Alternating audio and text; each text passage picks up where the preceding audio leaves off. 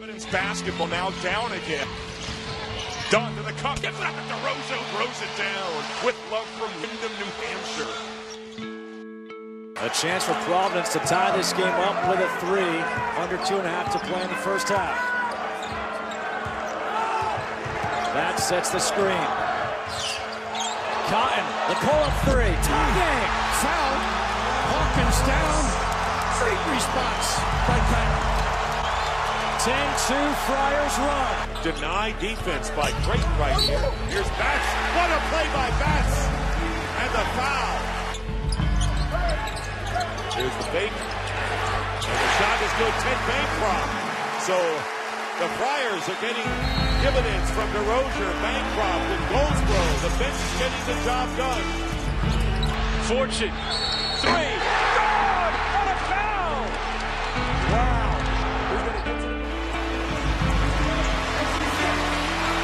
And they are on their feet at the world's most famous arena. This is special, Dustin. Providence, hold on. Looking for their first title since '94. Creighton trying to climb the mountain. Cut to hit. 10 to shoot. Hit. Fires mid-range. And there's it. Trying to get it something quickly. Here's McDermott from Omaha. Too deep. And a foul. Chapman rebound. Congratulations to Providence. It's been a long journey. I'm so proud of our players, and to persevere the way we have all year, I couldn't be more grateful. The one guy that's in my mind right now is Al Skinner. The last time we won a Big East championship, he was the head coach, and I learned so much from him. I feel so appreciative, and I'm speechless. I'm just really happy for our players and for our school. Don't be speechless.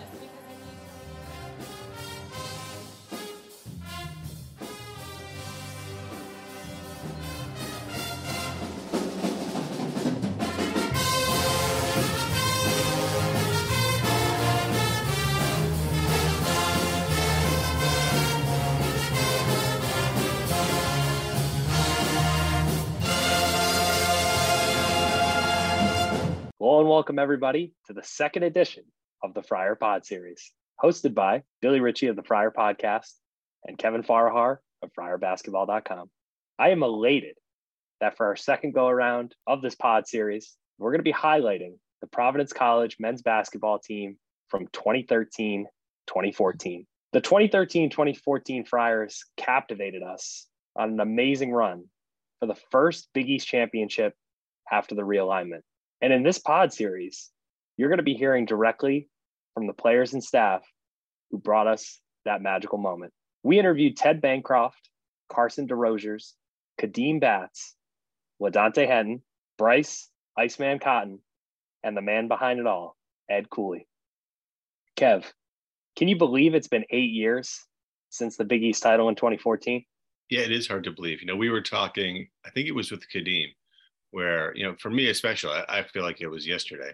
And, we used to interview Kadeem after the games, and he said something about turning like 32 or 33 years old. I was like, oh my God, he's already 33 at this point. So it does seem kind of crazy. But, on the flip side, when you look through like where not just Providence was, but like other Big East programs were back in 2013, 2014, so much has changed too, So when you look at it from that perspective, and Providence not having been to the NCAA tournament in like 10 years prior, as much as it doesn't seem like much time has gone by, a lot has really changed for this program. I was a senior the year that PC won in 2014.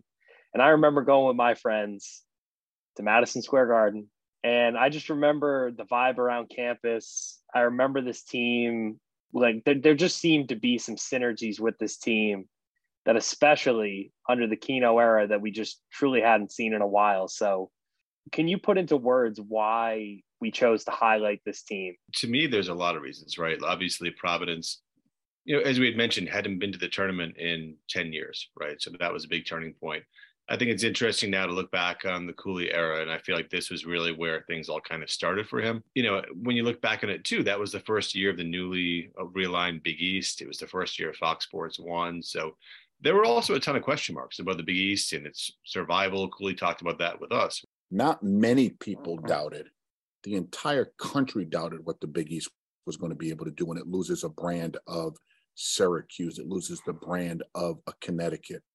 It loses a brand of Notre Dame and Pittsburgh that was dominant in that time that they were in the league.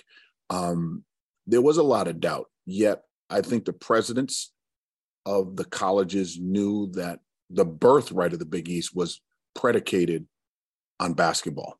So there's so much to it that we thought was really interesting. And for me personally, I just love this team. I love these guys as, being able to write about them. I thought they were just high character guys. I thought that a lot of them just went through a lot. Like a lot of those guys, Kadeem and Ted and Bryce, they were here for Keno Davis. Yeah, Kadeem talked about that transition when we chatted with him. I think Cooley came in after my redshirt freshman year. So for me, I just looked at it as, okay, new coach coming in. I didn't have any say in it, obviously. It's, it's how the system, that's how the game works in terms of the college game. I had some friends I knew that had coaching changes. So it's always an adjustment because that's not the coach you're recruited by.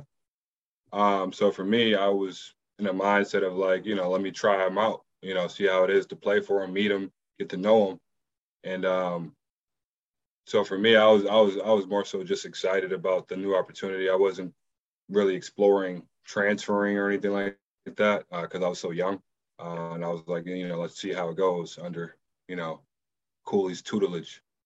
Was it a pretty big culture shock? I mean, I think there's no surprise at this point. When Coach Davis was there, it was kind of freewheeling. There was a reason Keno got fired and he got hired. So we had bad culture in the sense of bad culture in the sense of just wasn't a lot of discipline off the court with the Keno group. And, unfortunate situations happened where guys got in trouble and got kicked out. So it was just situation on top of situation that led to the coaching change ultimately. And I was excited about it just because I understood that the culture that was built under the previous coach wasn't going to last. So we needed to have that kick in the butt, that kind of definitely culture shock in terms of like the whole mindset we came in on was literally night and day when it went from Keno to Cooley. And even Ted Bancroft talked about the Keno Davis era during our conversation. Pre-Cooley is tough to kind of really talk through. It was organized chaos, to say the least.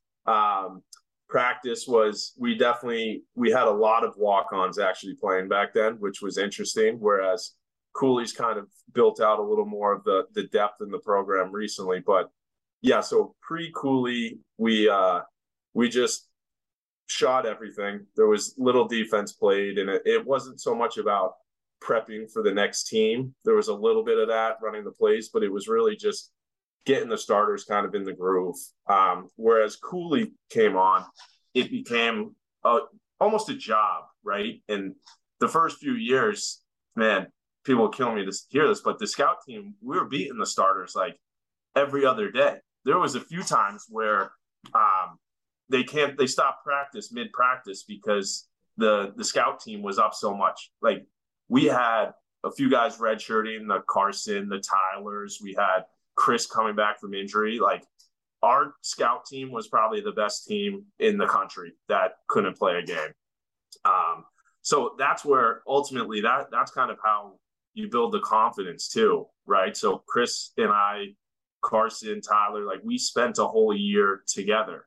And then fortunately for that group, we all got to play the following year. So that year, although very much under the radar, actually probably impacted 2013-14 more than anything.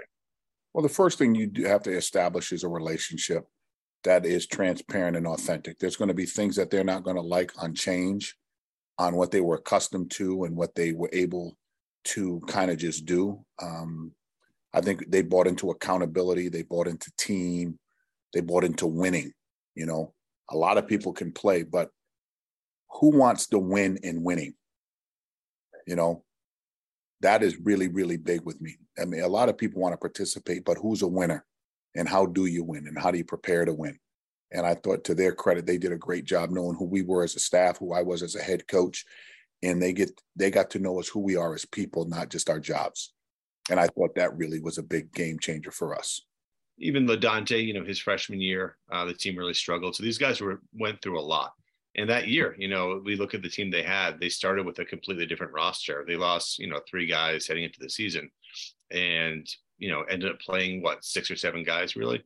And for them to do what they did with that shortened roster was quite an accomplishment. 100%. And to let the fans know really quick, I am wearing my cotton candy T-shirt from the 2013-2014 I wasn't season. sure what that was. Yeah, absolutely fire T-shirt. Shout out to the Friar faithful for coming up with this thing. But seriously, this is a tale with this team. It's a tale of 2 different coaches, 2 different coaching styles, 2 different mantras. It's insane to think about how you had a group of guys who, had a completely different practice experience, completely different scout team, completely different expectations. And then Ed Cooley walks through the door and it's a completely different regime. And they were able to kind of pivot that and do something special, right? That's not always the case in college athletics, adapting to a new style and a new voice in the room leading the charge. So I just think it's such a unique case where you take these guys who were desperate to win, who came from a situation that, maybe they didn't want to be in, and they stuck around, and especially in the transfer era, they were able to kind of go through the hard times and much like the 2021-22 Friars, those Friars who stuck around through the pandemic, we had Friars on this team who stuck around through tough times, and they were able to pivot into something truly special, the same way as 21-22. So with that being said, Kev, I want to kick things off before we get to the roster of the 2013-2014 Friars. I want to talk about the team that came before them, 2012-2013. What were your thoughts about the 2012-2013 Friars and them coming up just a little bit short on their NCAA tournament push? Yeah. So Bill, it's interesting, that I really felt like Cooley really kind of fast forwarded the rebuilding process at PC. If you look at how quickly he rebuilt it, so he was hired in March of 2011, and within a month he had LaDante Henton, right? And then by June, he picked up Carson DeRoches and Tyler Harris, who are both ACC transfers. That summer in August, they got Chris Dunn, who's McDonald's All-American, and they got Ricky Lito, who was an All-American as well. So I felt like, they, on the recruiting trail, they had really kind of picked up steam, obviously, and everything under Cooley felt like it was going really fast. And in Cooley's first year, it was a completely retooled team. So I think they finished 4-14 in the conference. That was a rebuilding year. But what was interesting is the 2012-13 team. They made a late push to the NCAA tournament. I mean, they weren't, they didn't truly get in the bubble, but they were kind of close. They went 7-1 in February. And if you look back on really how that team started. The 2012-13, so the year we made the NIT, yeah. I mean, you could start to see the team develop, right? And we knew we had a killer recruiting class going into the next year. So the pieces were getting put together. From my standpoint, it was a bit of a mixed blessing. I thought my playing days were probably going to be over, which, again, as a team first guy, I was thrilled for the team. And, I had my opportunity. But you could definitely see the development. And I think that's right when Bryce started, just tearing up the Big East. And, the confidence, once you get a little bit of confidence, it just kept going. And I think collectively we had very high aspirations for the following season for sure. So, I mean, really, Cooley just in Providence had really bad luck that year. People forget that 2012-13 team, they won 19 games, but Ricky Lito was deemed ineligible before the season started. He's a top, 25 recruit. I think Rivals had him number 6 in the country overall, something crazy. I think he was the number 1 or 2 shooting guard in the country, according to them. Chris Dunn, who's a McDonald's All-American, he hurts his shoulder. He's out through December, can't practice for 6 or 7 months of the off season. Vincent Council is a guy I think that people forget was a really good point guard for PC. He just played on bad teams, but he's the Big East all-time leader in assists. He hurt his hamstring in the very first game. He's out until late December. And then you've got Bryce Cotton, who's battling through a knee issue, right? He missed 2, very winnable games. They lost at Brown. They lost to Penn State. So when you look back at that team, they went into the Big East. They were 8-4, and all 4 losses were by a single possession. And they were really losses to teams that are better than. They lost to UMass and Penn State. It was their tournament Bill, correct me if I'm wrong. I think it was in Puerto Rico. And I think they lost UMass at the buzzer and Penn State in overtime. In Penn State, they were playing, I think, 4 scholarship players. With playing anybody. I'll never forget that game. Yeah, it was brutal. And then they lost to BC and Brown. I think BC, Chris Dunn had come back like a game before. Council, that was his first game back. And then Brown. I mean, those are 4 games that they play that a month later. They probably win all 4. And you look back, that's a 12-0 start right there. Or even like, I think you can make a really strong argument they'd win all 4 of those. But say they go 3-1. That's 11-1 heading to the Big East, right? So I think what was tough for that team too, and people forget, remember they won 19 games, but after they lost to BC and Brown, I think they lost like 5 games in a row. They started 2-9 in the Big East, and it kind of felt like, okay, we're not quite as close as we thought through this whole rebuilding journey, right? So they end January 2-9 in the conference. They lost an overtime game to UConn at home. But then Bryce Cotton, and Bill, you remember this one, he had a big game winner at Villanova. And that really, to a lot of fans, feels like this kind of like unofficial start of the Cooley era when things started to turn under Cooley, right? So then they go on and they go 7-1 in February. And I think the big takeaway for that stretch was that Kadeem Batts really broke out. So Kadeem ends up being the Big East's most improved player. Bryce Cotton leads the league in scoring. It's amazing how much Bryce accomplished, especially considering how he ended up at PC, which he talked about directly with us. Well, how I ended up at Providence was nothing short of a miracle. Because when I graduated, I didn't have any scholarships, not from Division I or Division II or anything like that. So I was still doing like tournaments for unsigned seniors and all that stuff, trying to get a look last minute. Nothing came up, and I remember playing pickup one day with my godbrother, and I took a water break or something, and I got a text message, and somebody telling me that Providence might have a scholarship for me. So I phoned him right away, tried to figure out, what's going on, because obviously I hadn't spoken to Providence at all. And one thing led to another, and before you know it, I got offered a scholarship before, I want to say it was maybe 4 or 5 days before school started. And, I didn't have anything else to bargain with. So once I got that opportunity, I took it and ran with it. I mean, it was divine providence, as we like to say. It definitely was. They lost a really tough one. And Bill, I'm sure you'll remember, to UConn in the regular season finale. So the feeling was, they were at UConn. If they could have won that game, they're going into the Big East tournament with a real shot of making the NCAAs. But they lost in overtime. Ryan Boatwright hit like a crazy and one.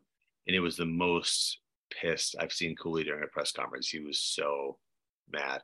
And then, they ended up having a pretty good run. They didn't play great in the Big East tournament. I think they lost to Cincinnati, but they ended up winning a couple games in the NIT. And then they ended up losing to Baylor, who was really pretty talented. So I think you close out that season and you're feeling pretty good about yourselves, right? You really, once you had your full team and you kind of like figured out your roles, they were playing really well. And I think a big thing too was that Chris Dunn really started to emerge, and he was playing kind of a complementary role.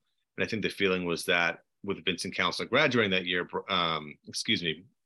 Chris was going to step in and really take over the point guard duties. But Bill, I'm not sure what your memories are of that 2012-13 team. I ran through that kind of super fast, but I think it's important to set that context that I think they did kind of build themselves a little bit for success by that strong finish the year prior.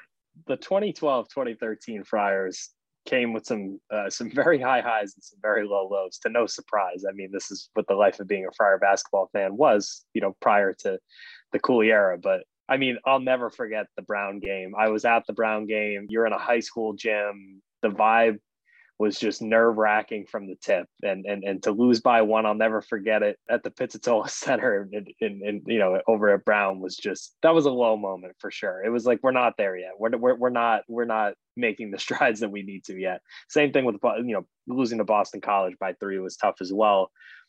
I will also never forget the high of the Notre Dame game, because it's not often that Notre Dame comes to the Dunkin' Donuts Center, and we were hyped up for it. I think a lot of people remember the vibe that day.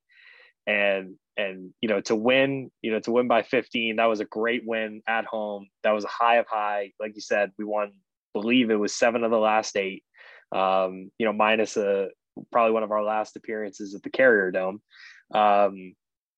And the NCAA tournament, the Big East tournament game against Cincinnati, to me, is a case study on who we were prior to the new Big East, because it was the years of the USF, Seton Hall, Rutgers, Providence. Who's not going to make the cut for Madison Square Garden? Who's going to go out the first round, to West Virginia or Louisville or Notre Dame or whatever big power brand, right?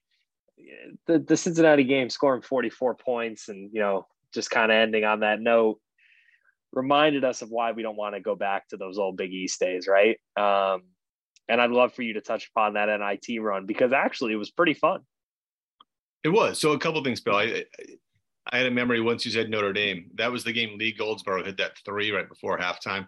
And that was a kind of a fun moment for everybody. And that was almost like it was a Saturday afternoon. That was the first Cooley kind of crowd. It felt like things are turning. And I remember Mike Bray, the head coach of Notre Dame, basically saying that Kadeem Batts has essentially played like a pro out there. And that was when Kadeem had blown up. I think he had 25 in that game. And he had really turned it on at that point. And I don't remember the Cincinnati game in the Big East tournament specifically. I do remember, I think he was still there. They had a guard. He must have been. They had a guard named John Kilpatrick. Star. So he was a guy, I can tell this story now. I used to talk to Pat Scarry, who was an assistant for PC under Keno. And he basically felt like he had Kilpatrick. He was at Notre Dame prep, who was, they were nearby in Fitchburg. I think Kilpatrick was a New York kid, but he was prepping around here. And Kilpatrick ends up being like an NBA player and a 20-point per game scorer. So that was kind of a killer. But, those NIT games, I think it was Robert Morris and Charlotte. I think the big thing for that at that point was that's when I remember Chris just really coming on. There was a St. John's game late in the year. We had 13 boards, and we started to see, even playing off the ball, kind of what he could become. So all of a sudden you start to think that, they're getting there. And the thing is, that was kind of tough. And we saw that with PC, against other bigger conferences in the years to follow. But, Baylor just had size, right? So essentially that year, PC only had Kadeem Batts on the inside. They, guys like Goldsboro and Brees Kafani tried to fill in, but Kadeem was really on an island, right? And that was what was kind of exciting. At that point, they had Carson DeRochers waiting in the wings for the next year. And that was I think the kind of tough thing for that 2012-13 team is everyone was kind of looking ahead. Remember, so much of that season was the guys in suits. They'd always pan to Ricky Lido and Tyler Harris and Carson. And for a while when, Chris and Vince were out in their warm-ups, I felt like the whole season was about the future. And it was kind of cool for those guys to have a strong close to the year. And I thought the crowds that don't were really good at the NIT. And in talking to the guys, especially Bryce Cotton made this point, they were excited to make the NIT. They felt like that was an accomplishment coming where they had come from. They had gone, 8 and 28 the 2 previous years in the Big East. And as far as just missing the tournament, if I'm being honest, I wasn't really thinking about it from that standpoint. I felt like we had such a great year. And yeah, we came a little bit short, but the fact that we even had a postseason, that was a step up considering what the program looked like when I came in as a freshman. So for us, even making the NIT was a pretty big deal in my mind. So I think that was a really big step forward. And they were playing well. The Baylor game, I thought they played pretty well. I just thought Baylor was super athletic and tough. And they were playing at Baylor. That was kind of a tough spot. But I feel like everyone left that season feeling like they were really building something. I feel like that was our most talented team in practice, at least, because we had Ricky Lido, Tyler Harris. They weren't playing. They weren't eligible to play. We had a kid named Sadiki Johnson, who was a good player, but, had his mishaps off the court. But that was probably our deepest team. That team was probably more talented than the championship team, to be honest. And going into the senior year, like I said, with the expectations of possibly having Ricky come back, but he entered the draft, and Chris Dunn coming back and getting injured, and now Tyler Harris joining the team. I think that that team ended up having more camaraderie because we had to come together with the injuries. We had a 7-man rotation. this was building the future, right? This was a step in the right direction, whether it was the crowd, whether it was the recruits, whether it was the NIT run, which at the end of the day, right? You get to have some extra games on your home court. You get to play postseason basketball. And I think it means something to go a couple rounds in the NIT, and play some good competition rather than just go one and out. So let's transition to the off season of the 2013-2014 Friars. Like we talked about, the guys in suits sitting on the bench, right? There had to be some excitement around the team going into that off season. I remember telling everyone, like, PC's going to be good next year. And if people weren't following closely, they were kind of like, Well, in our conversation with Carson, he talked about the excitement, but also the level of healthy competition amongst the team at the time. That was a Division I starting five right there. And we would battle the starters, and we had nothing to lose. We were playing with house money. We make a mistake. Who cares? It's the next possession because we know we're not going to see the court. I know Ricci was going through the NCAA process. Chris coming back from his injury. So towards the end of the year, he played a little bit more. And that was, we talked about that all the time. We were a legitimate starting five Division I basketball team. And yeah, you mentioned we were all in the suits. We got those nice suits. We're always looking good on the bench, but it definitely was a little painful not being able to play. Now you have the rule where transfers can come in and play right away. But that year was essential towards kind of just building our camaraderie and getting in the gym, getting in the weight room with Coach White and just living there. I think even though guys these days can play right away, I think sitting out that year is very, very important. It's really hard to come in and within a few months kind of start to try to gel with the guys on the team now and try to make an impact with them. I think being at a school for a year is beneficial and maybe that small little bit played a part in the 2013-14 season. We touched on it already. Bryce was already a first team all-league player, led the league in scoring. Kadeem, you were not sure because he was a senior. He had a redshirt year. He redshirted his freshman year under Keno. But we weren't sure if Kadeem was going to come back. But if he did, you're thinking you got a really good.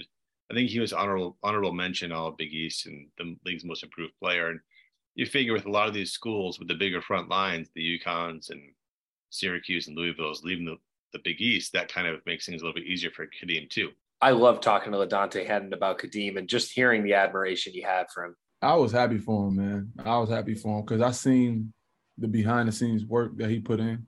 Like Kadeem Batts lived in the gym more than a lot of guys on that team or a lot of guys in college basketball, period. He changed his body. He worked at his game, and he was prepared for it. I think he was a culture guy. So it worked out for him because he fit what Coach Cooley brought to the table, and that's culture and that's winning and that's having the right mindset each and every day. Kadeem Batts had that. Like he lived in the gym, worked on his game, kept getting better, and eventually it paid off for him. We touched on Carson and Tyler. Those are both ACC transfers. And I think, both were top 100 guys. And I think that they added a lot. I think what was interesting with Tyler was he really made a name, interestingly, in Providence. So I think we talked about this with Carson a little bit too. The Providence Jam Fest for a while was like a who's who of high school basketball, right? So Tyler, I think it was in 2010, he won the MVP of the Jam Fest. And at the time, it was just littered with like a ton of top, 50 guys. Archie Diacono was there, Ricky Lito, Chris Dunn, Andre Drummond, and all these other guys. I mean, NBA players everywhere. Like the year prior, Kyrie Irving was the MVP. So you're getting like crazy talented Jam Fest every year. And Tyler had like a 7 3-point. He hit 7 threes in the game and scored 33. So his status kind of took off, and he didn't play much at North Carolina State, but he was 6'8", 6'9", and could score. And it felt like he was a really good. They needed an additional scorer. LaDante and Bryce obviously were good scorers, but he really helped. And then, like we said, Kadeem was on an island. And for me, I had seen Carson a lot, or followed him a lot. He played for Mass Rivals, and at the time they were a relatively new AU program. And I actually saw Carson, they played at the Jam Fest as well. I saw him there, and he was known as a guy who could stretch the floor, block shots, and he was a good shot blocker at Wake. I think he blocked over like 2 shots a game both years he was there. So he was a little bit more proven than Tyler, but I thought he was going to be a big help.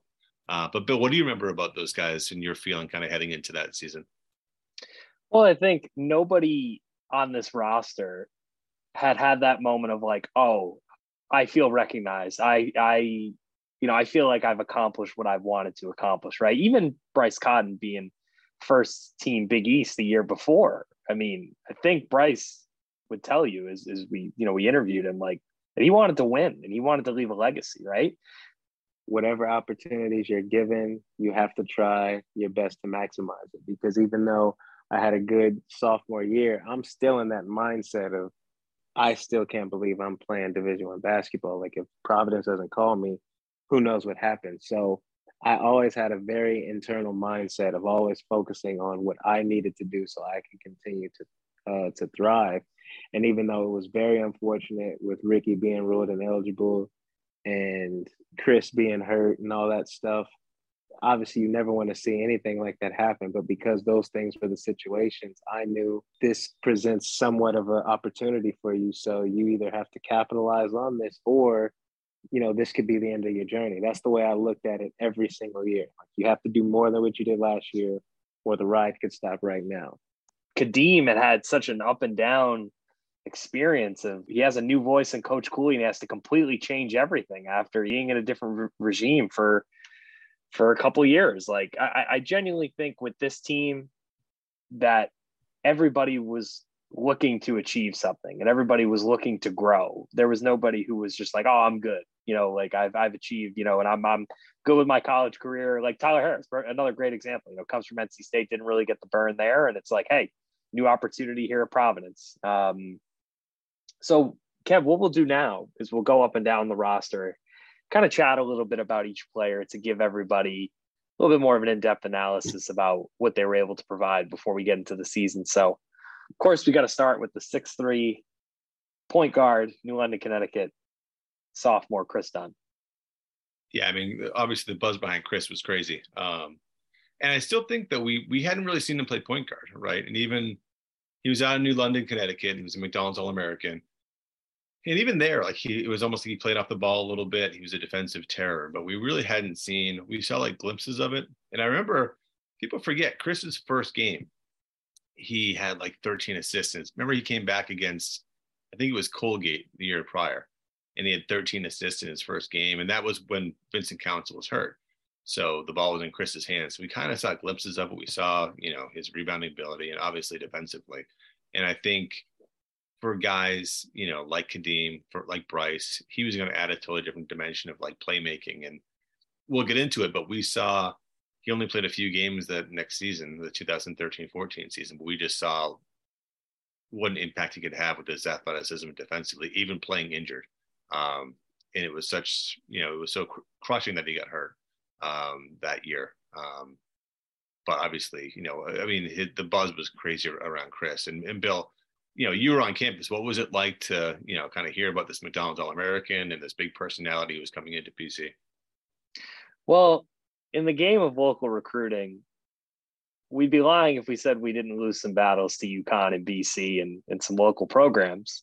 But to see a kid from New London, Connecticut, short hour ride away from Providence, commit to PC, especially Chris had been ranked higher than Marcus Page, but when Marcus Page committed to North Carolina, they did the swap on the ESPN rankings, right? Chris on campus, he had a buzz about him, man. He was just, he had that type of personality. And, he told me I was really bad at NBA 2K, which is true. I am. So no, he just had a certain buzz about him. And to land that local recruit, especially, in the backyard of UConn, I think it just set the tone. That was the recruit that everybody was like, okay, we're in the Coach Cooley era. I believe it was November 2nd, 2013, when he went down. And we also lost 2 other players on that day. Chris's shoulder. I know everyone was devastated, I know everyone was devastated. Yet, I think we had enough veterans returning that new opportunity was going to knock for them as well. So, and that year, I thought we really grew and developed a lot.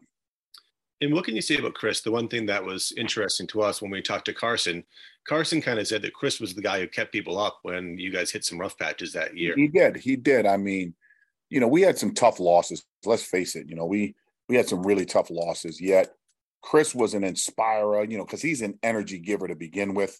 Very rare would you see Chris quote unquote down. He's ultra competitive. He's very funny. He's got this, electric personality, 1,000-watt smile, and it just radiates within the organization and in the locker room. Our next player, 6'5" guard, Hampton, Virginia, also a sophomore, the shooting specialist, Josh Fortune. Yeah, so Josh was interesting. So he was going to his sophomore year. I thought he was pretty solid his freshman year. What was interesting about Josh is people forget he committed to PC really young. He committed as a junior and committed to Keno Davis. So I think it was a bit of a surprise that, he stuck with PC under the coaching change, especially because he wasn't like a top 100 guy. He was a little bit under the radar, but Josh had really good size. And I remember either his first or second exhibition game, he completely caught fire. I think he hit like 5 or 6 jumpers in a row, like 4 or 5 of them were threes and one was like toeing the line. And I remember Cooley after the game saying, and it's a little foreshadowing for what happened in the Big East tournament, as a sophomore, that Josh was going to have a game where he just hits like 6 or 7 threes and wins us a game. I thought he was kind of like a low maintenance guy. And I did think it was kind of, it was interesting. His recruitment, he was kind of a forgotten guy because he came in with Chris and Ricci, and it was like, oh, and here's like the third guy. Right. But, again, he was solid. He was a kind of a forgotten piece because he transferred, but I thought Josh was really good for him that year, especially late in the year. Yeah, so Josh, the reason he played was because he was also like an athletic guard. So he could take some of the pressure off Bryce, right? When Chris went out, it was going to be Chris guards the best player. He's playing most of the defense and saving Bryce a little bit on the other side. Josh, most of the times, just by sheer luck or unluck for him, was put covering the best player, right? LaDante didn't often match up well for them, just based on speed or size. Tyler was sometimes guarding, a bigger wing or something like that. But most of the time, Josh was forced into, you're guarding the best, most athletic player. And truthfully, Josh was like such a nice kid. And Chris, I know we talk about all the time, the year he left was going to be a huge breakout year for Josh. You feel for the kid because I don't think he performed at the same level at Colorado that he would have here. But yeah, he was him and Chris were roommates, so I got to be around them a lot. And honestly, I had a car on campus, so I got to be around them a lot. Not always by choice, but sometimes it was that or, hey, bro, can I borrow the car?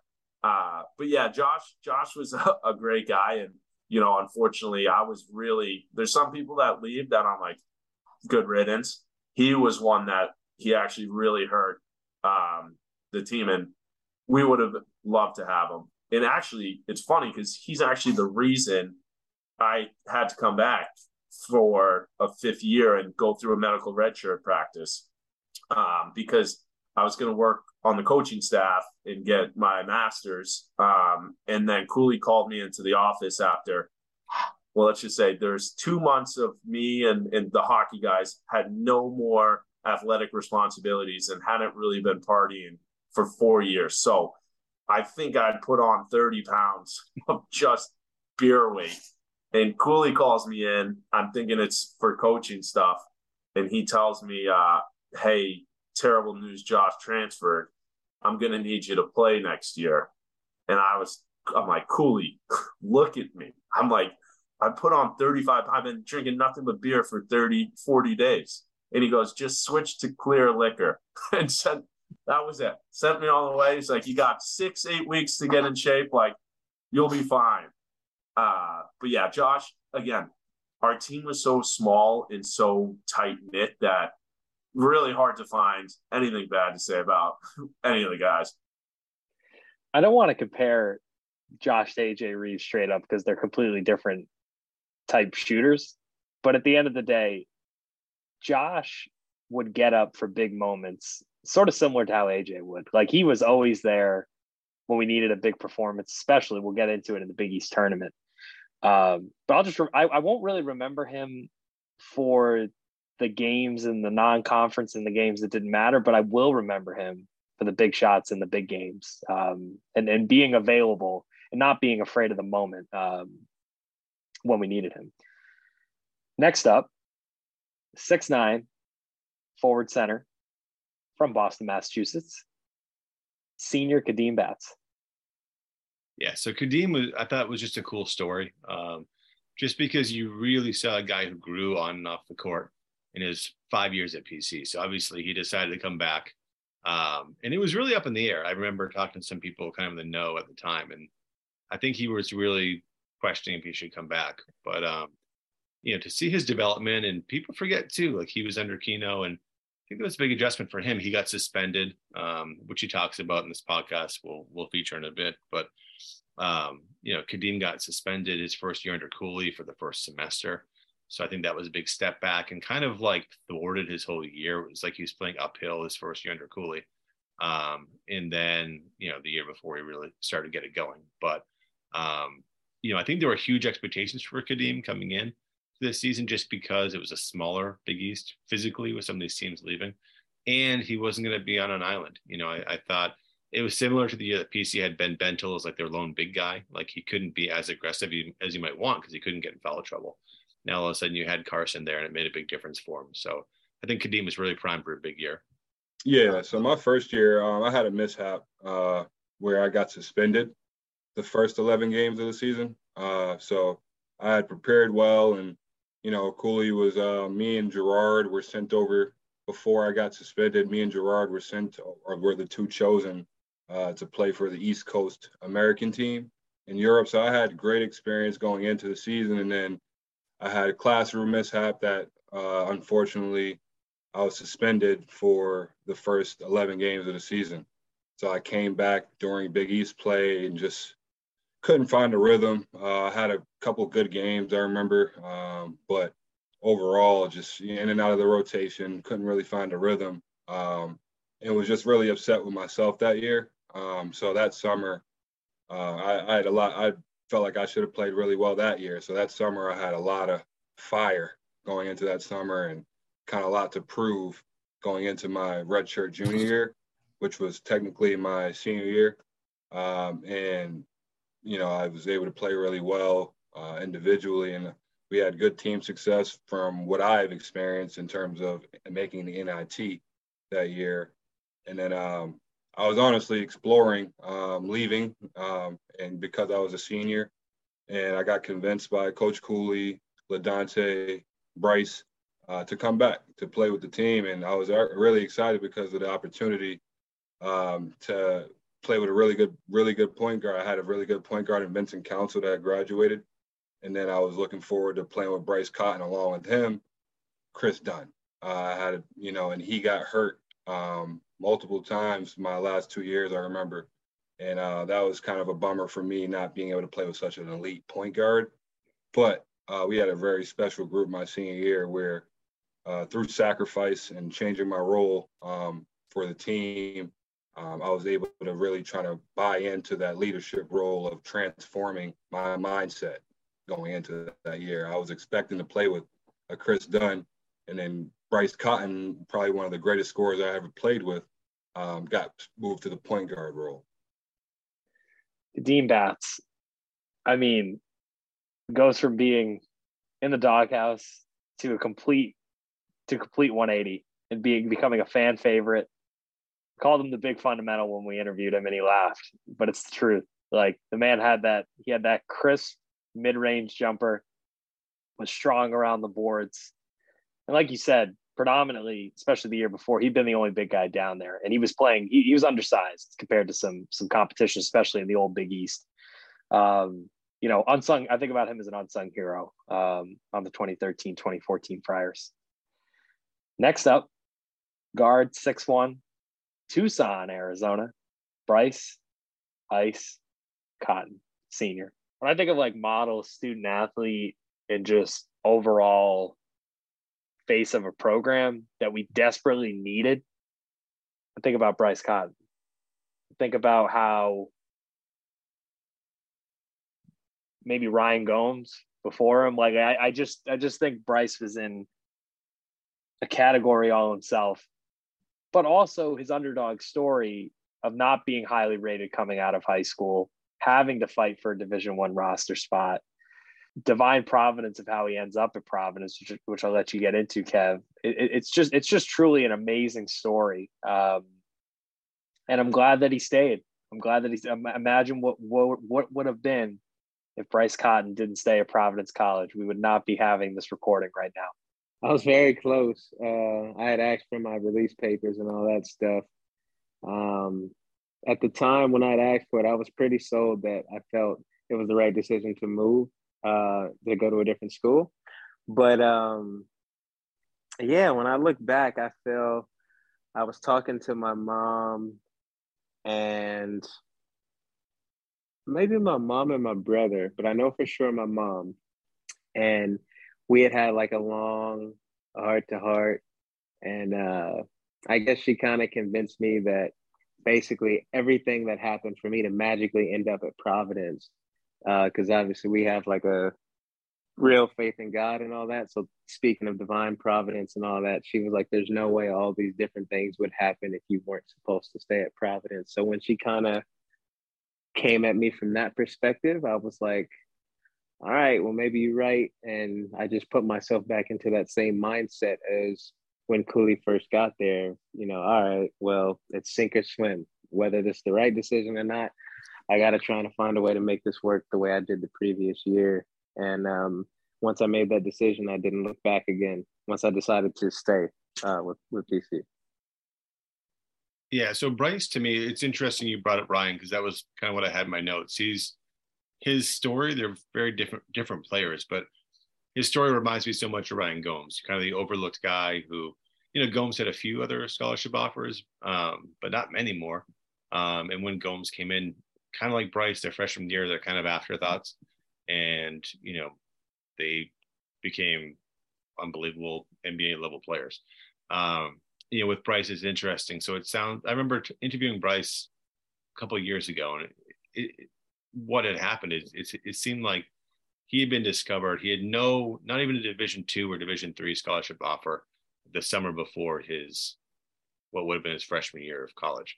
And I think PC had discovered him on like a website for, potential Division I players or college basketball players with high GPAs. So I think they brought him in there. I don't think they communicated this directly to him, but I think the feeling was like, here's a guy who's going to help like boost the team GPA. He looks really athletic on tape.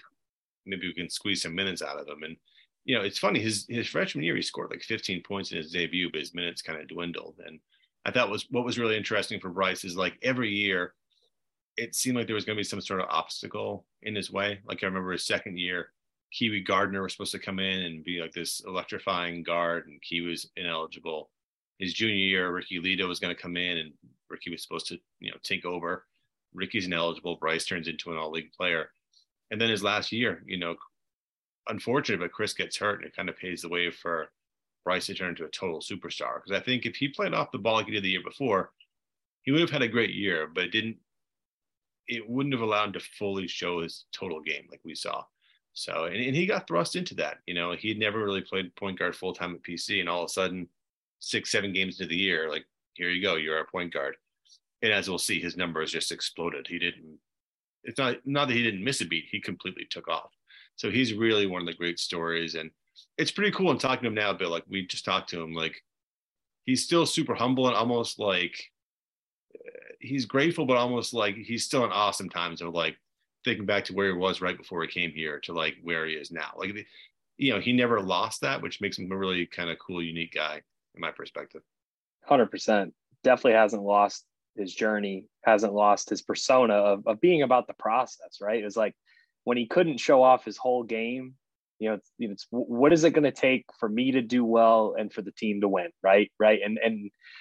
And he'll talk about it, when we play his clips, that he never lost sight of that vision. He never lost sight of understanding that it was a very special situation that they ended up in Providence, and that if he put in the work, that the results would come.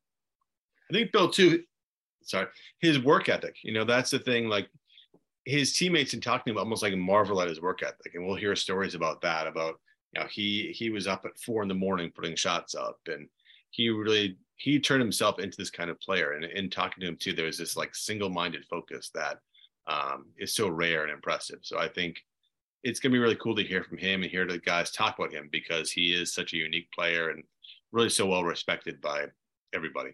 He was like the silent killer, right? Like very quiet kid when he first got to Providence, very quiet. He lived with Lee Goldsboro, and Lee would always tell me he's up doing 200-300 push-ups when he wakes up, but just did it in his own room, didn't make a big scene about it, right? He'd go to the gym when people weren't there. He'd like to do his thing by himself, but you all knew he was working. There was never a doubt that if Bryce can go, he's going. So seeing that every day and the consistency of the work ethic, some guys you'd want to leave practice right after and go get training table. It becomes a little more challenging when, 3 of your teammates are still getting up shots. Cooley ends practice, and then there you see Bryce, and okay, well, before study hall or before classes this morning, Bryce was also in the gym. And then to double down on that, the addition of Shamgod to the coaching staff was incredible. He came in, and it was Chris, Bryce, LaDante, every single day he's working with these guys. And Bryce had already started to really get good, just from discipline and practice. But then Shamgod was able to kind of elevate them, and also was there to help push them a little bit too, knowing, okay, I can go get dribbling lessons from one of the greatest dribblers of all time. That will also get you in the gym a little bit more. And if you've seen, what Bryce has done in Australia, winning every MVP and championship they have, his game has just continued to excel post college and everything. Do you mind sharing the Coach Lehman story as well to paint the picture? Oh yeah. So Coach Lehman came in, and I lived with all the hockey guys for my junior and senior year. And the first thing Coach Lehman did was come in to set an example. He's okay, let's get up 3, 4, 5 a.m., get these guys to run wind sprints in the gym. So walks in there expecting it to be completely empty. And there's good old Bryce Cotton, got 500, 1,000 shots up at 3, 4 in the morning. And it's like the Kobe Bryant ethic, right? Do it when people aren't watching. And then, for Bryce, it was pretty clear. It showed every single game for the most part, but it's just, that's who he was as a guy. I compare him more to Allen Iverson than a natural point guard. He's more Cotton is probably one of the most elite small scoring guards I've ever seen. So for him to switch that role to the point guard position, obviously, that put me in a different position of not necessarily having a pass first playmaker naturally, and that's no offense to his game. He's just a natural scorer. So him switching that role, he put the team on his back. Many nights, many games where, whether it was whatever you asked for him to on the offensive end to do, he was doing it. And so for me, I just had to find a role, and all right, let me try to lead the team in lead the league in offensive rebounds, and that's what I did. This wouldn't be the 2013-2014 Friars without potentially the most winningest Friar of all time, 6'2" guard, freshman, Darien, Connecticut, Casey Woodring. Oh, Casey, yeah. So Casey, it's funny. Kind of a funny story. I used to always go to these.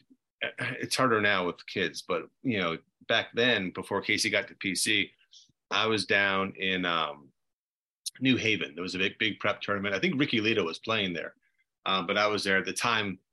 Tilton had Nerlens Noel and Wayne Selden and George Niang, and I was watching them, and there was a guy sitting next to me, and this was back when it was Keno's last year. So it was kind of rumblings that Cooley was going to get hired, and there was a guy with his son watching the games. It turns out it was Casey's dad, who was a really good player. He played professionally in Europe, and he really knew his stuff. And I sat there and watched the game with Casey and his dad for quite a while, and then his dad ended up emailing me like a year later, like, hey, my son's going to PC as a preferred walk-on. So Casey could play. He was at, I think at Choate for a while. He actually, what's kind of funny is everyone knows Adam Finkelstein, right? Finkelstein is at ESPN now 24/7. Finkelstein was a really good prep coach. So he was Casey's prep coach, and they won like a lower level NEPSAC championship, which people don't realize. Adam really, could coach. And then Casey went on to play at Cushing. And Cushing at the time had Caleb Joseph, who PC recruited, who went to Syracuse and went to Creighton. They had Jalen Adams, who went to UConn. And they had the kid, Andrew Stravis, who went to Butler. So they had a really good team there. I think they might have won a NEPSAC title. But anyway, so Casey could shoot and he could play.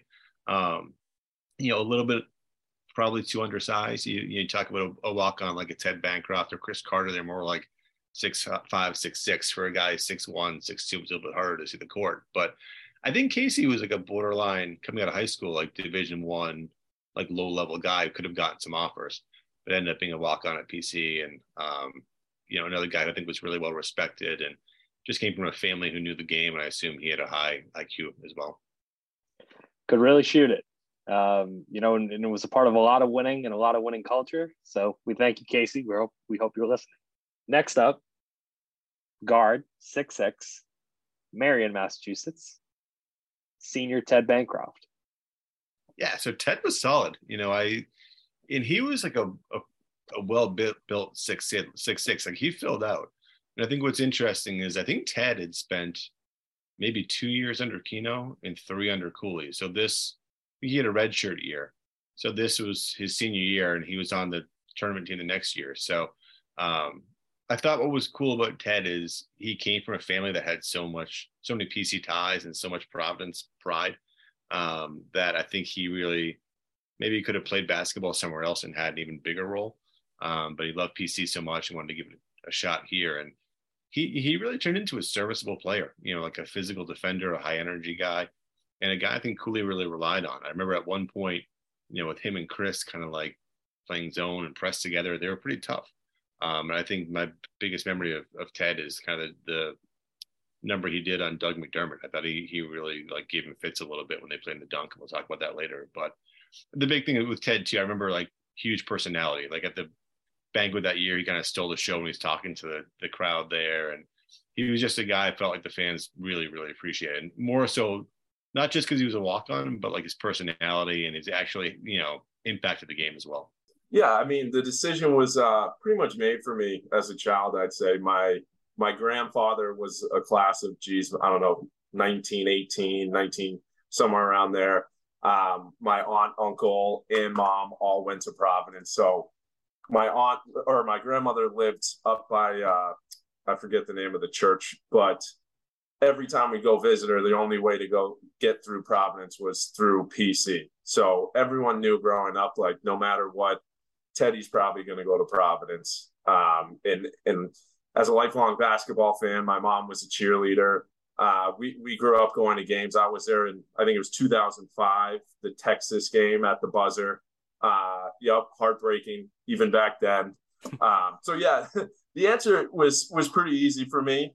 And then even when I was in high school, my basketball coach said, hey, if you go to Providence, you probably can't play basketball.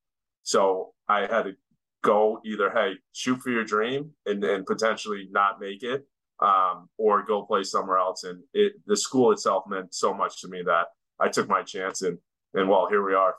He was a good dude. He definitely brought the energy, and he left it all out there on the floor every time he got an opportunity. And he definitely busted his ass every time in practice for sure. I loved his energy.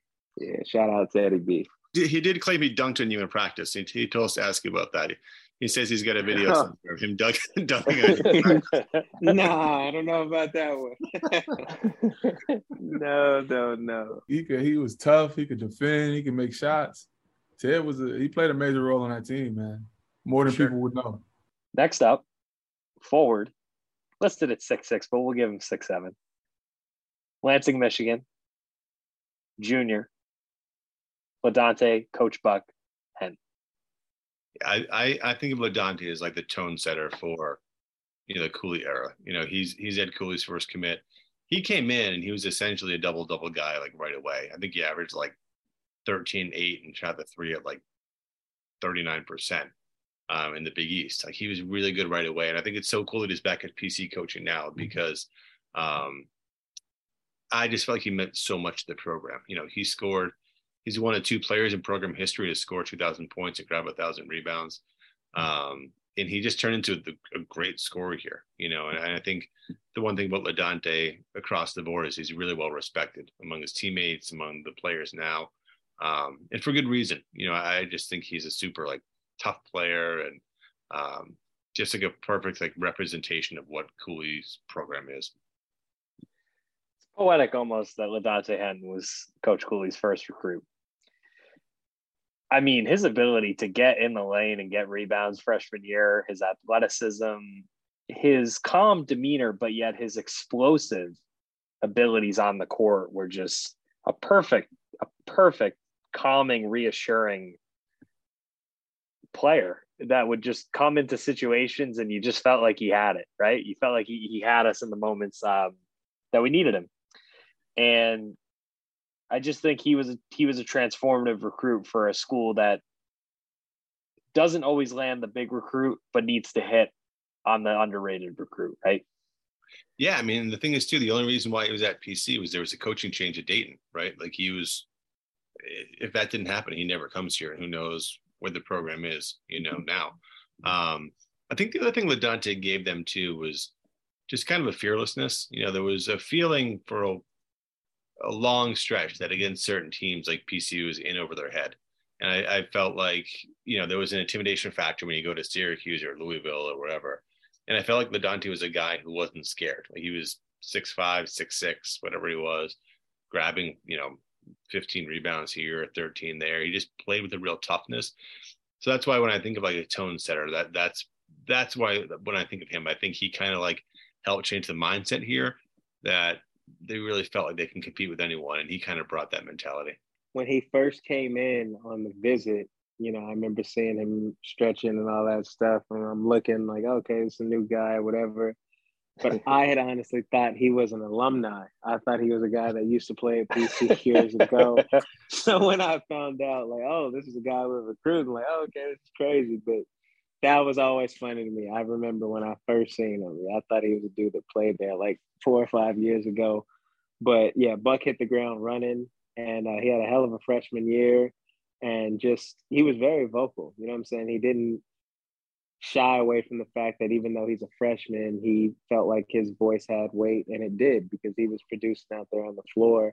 And, we thrived off that for sure. And he was such a huge part of, our team and a huge part of those 3 years that I was there with him. He helped turn that program around as well as anybody else. I think it was just a testament to Buck's style of play that, he had the ability to do whatever you needed him to do. He can impact the game scoring. He can impact the game through rebounds or energy plays. And he obviously got better year after year, but I also think he was given more rope too as the years went on to showcase more of what he always kind of had in his arsenal. And he just got better and better, and he never folded with any opportunity he was given. I guarded LaDante every single day for 2 years at that point. I would guard him. We're the same. He says he's taller than me. We're the same height. I knew what move he was going to do before he did it. So when you think about the Big East championship and he hit that jab step, right? Jab step, little step back shot. I had seen that shot 10 to 20,000. He loved to shoot, right? So every practice, I'm seeing these shots in. We used to get after it. in practice pretty good. And I was definitely a talker too. So if I start getting hot and I'm like, if I'm feeling good, man, everyone in that gym's going to know that I'm feeling it. So I would talk to LaDante a lot. And one time I said, okay, here we go. Turn around, fade away, while I'm guarding him. He turned around, fade away. He hit it. He said, you still can't stop it. So I will take credit for diversifying his game a little bit, just because telling him, I know that move. What else you got? The second was definitely the Sham God impact as well, right? The way he was able to transform from LaDante, who you could have cut off his right arm his freshman year, and he would have done the same thing, to now he's dribbling, he's able to do step backs, he's a little more mobile with the ball. I think that's where, again, him, Chris, Bryce, I think Tyler Harris would get involved in those workouts, but Sham God was definitely a big impact there as well. And then LaDante's kind of similar to Bryce. He had the work ethic too. You know, that the team I was on from the Keno era, when almost nobody was in the gym, to the end of the Cooley era, where everyone's always wanting to be in the gym, it was a very big transformation for sure. Up next, forward, 6'9", sophomore, Dix Hills, New York, Tyler Harris. Yeah, so Tyler, we touched on earlier. I thought, it probably didn't help Tyler that he had such a big reputation coming out of high school. I think he vaulted into I can't remember now, but someone had him ranked as high as the 70s, right? So especially back then, PC wasn't getting a ton of top 100 guys. And I think what got me really excited about him is he'd played really well. It was a pro-am in New York that had all sorts of talent. The season before he was eligible to play in 2013-14. And I think Tyler, people look back now, they think he was kind of looking to score and was kind of focused on his numbers, but he was big. If you look back, and we'll talk about it, kind of how he performed in the Virgin Islands early in the year, and he had a lot of kind of pivotal moments for him too. So again, really skilled, 6'9". It's hard to find guys who are 6'9" and lefty and can score inside and out. So he helped probably double figure score. But I don't know, Bill, what your thoughts and memories are of Tyler. Just very unique. Lefty, just a very unique and different sort of style of play, but skilled for somebody who's 6'9", and the ability to move and be mobile at his size was pretty impressive, right? He ended up being versatile for us, and I agree. I think there are people who are going to say that he was looking out for his draft status, with his brother, or and then he transfers again and stuff like that. But at the end of the day, Tyler Harris served as an unconventional glue guy to this 2013-2014 Friar team, where he was versatile enough to go inside out, be a matchup nightmare at his size, and occasionally make a shot that would make you go, wow, okay. So I think Tyler, might be underrated all time in the history of this team.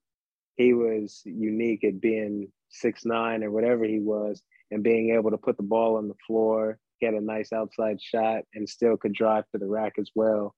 So he was a nice addition for us as well, as far as just giving us a little bit more of a scoring boost. And I think he created mismatches with certain teams throughout the season. He and his brother and his family, they again, back to the work ethic. They were always in the gym. I wouldn't be shocked if Tyler shot 95% from the free throw line, because you'll know if someone likes to score, they make their free throws. That's how you know. Bilal Dixon, one of my friends from the Keno days, he made every free throw because that man just loved to score the basketball. And so Tyler was definitely like that. And I think him and Carson coming in together kind of helped bridge the gap a little bit, where, okay, we kind of had a team. We transferred all these guys. He came in, the new guys, right? And they had some pretty high expectations. So I think for him, he was able to craft his role pretty well. We all knew, you're not going to be the number one. That's Bryce. Then it's probably going to Kadeem. Then you've got LaDante, who is Cooley's kind of golden child and was developing a 2,000 point, 2,000 rebounds or 1,000 rebounds? Just, like he's filling up the stat sheet. So then you look at the team and you're like, okay, 3 great options. And most teams have 1, 2, maybe 3. So having Tyler as that 4th option to you're getting a consistent 10 for the most part out of him. He's long. He could rebound. He could run the 4. He was great on in the zone defense because he had a long wingspan. So I'm not sure how many games he went out. I'm sure he had a few where he was 25, 30. But he was just someone that you could kind of rely on a certain, if you're thinking of it like Moneyball, right? Tyler Harris would be a very high value person in Billy Bean's Oakland Athletics, right? He's not Derek Jeter or anybody, but he was a player that, he just filled the stat sheet and he actually hit a lot of big shots that he wasn't the best celebrator. He was a little calm with his celebrations, like a little quirky. Whereas if Bryce or someone, LaDante, you're really hearing it, he was more of a, I'm going to do my thing. Like, this is kind of a business for me, like nice one. But he was kind of he treated it almost like a business, I'd say a little bit.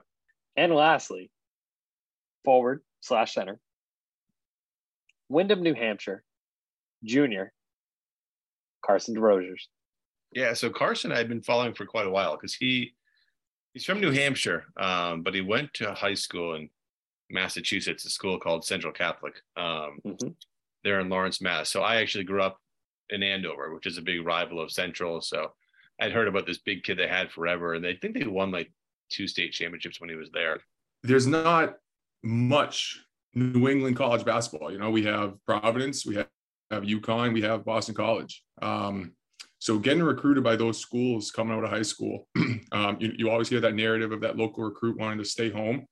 I probably went to more Providence games than I did BC and UConn games, that's for sure. With the mass rivals and Coach Pastore. And getting recruited, back in 2006, 2007, I got recruited from Coach Welch first, and then Coach Davis. I just kind of felt something was missing. The dunk was it was still the dunk, but it wasn't where it has turned into now. After being at Wake for 2 years and making that decision to transfer, I made that visit with Coach Cooley. And whatever I felt was missing, even though I didn't even step foot in the dunk, I think I made that visit in April of 2012. Cooley kind of revived what I had thought was missing, and that made it a very easy decision to, essentially come back home. And Carson's an interesting player for PC just because I remember PC was recruiting him under Keno Davis, and it felt like it had been forever since we got like a local top 100 recruit. I remember being like, okay, like the 68th recruited or ranked player in the country who's a center is probably not coming to PC, right? So he ends up going to Wake. And like I said, he was a really good shot blocker. I think, he was maybe top 10 in the ACC his first 2 years in blocked shots. And at Central Catholic and with mass rivals, he was shooting from 3. Like, he was a pretty versatile offensive player. So I thought that was a really big win for Cooley. I think Carson came first. I think he committed in May and Tyler came in June. But I thought Carson, obviously on his game, a 7-footer who can block shots.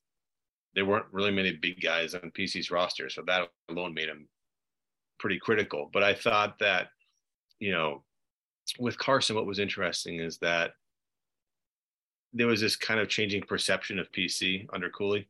He had talked about how there was something kind of missing when he visited here before. That was there. And he had visited a lot of good schools. He visited Vanderbilt. I forget where else he mentioned, but he visited Vanderbilt and some other good schools at the time. And, he did mention that things just felt different under Cooley. And I think it hasn't really changed. PC's had a shot at these guys. And for people who weren't following the program 15 years ago, they may not realize that, like, a lot of these local guys, like PC really didn't have much of a shot at just because it almost felt like a safety school, you know, like, oh, they're like the local school. They're not really making the tournament. They're Big East, but they're not, you know, a destination point. And I think Cooley made it a much more of a destination point for local recruits. Carson was 64th in that ESPN Top 100 coming out of high school. Was that high? Okay. I didn't realize that. Yeah. And when I think about that, I just think about another local kid who chose to go somewhere else, right? And then it's like on the second time around, we get the guy who, I mean, Herbert Hill, gonna give a little shout out to Herbert Hill here. He was a great center, got an NBA look for a little bit. But like, you know, your Randall Hankeys, your Bilal Dixons, it's like, you know, the center position had evaded Providence for a long time, and finding a guy who was a 7-foot skilled big man was no easy task, right?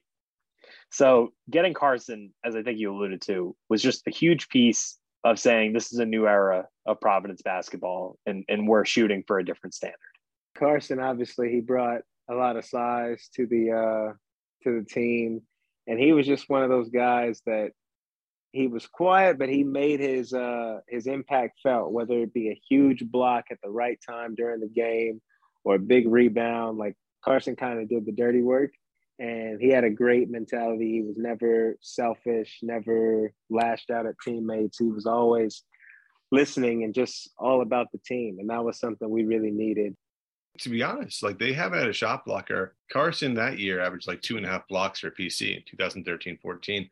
They haven't really had a shot blocker like that, you know, since Carson left. I mean, I think Pascal Chukwu was supposed to be the guy, but he transferred. So to get a shot blocker like that, I mean, from New England or not, is a rarity, you know, and I think it was just such a turning point for PC to kind of get him and Chris at the same summer, and Ricky Lito, like 3 big New England guys. And that helped change the perception, I think, around here. So yeah, that's my memory of Carson. I thought that, you know, he brought a lot on the court, but also helped kind of change the perception locally as well.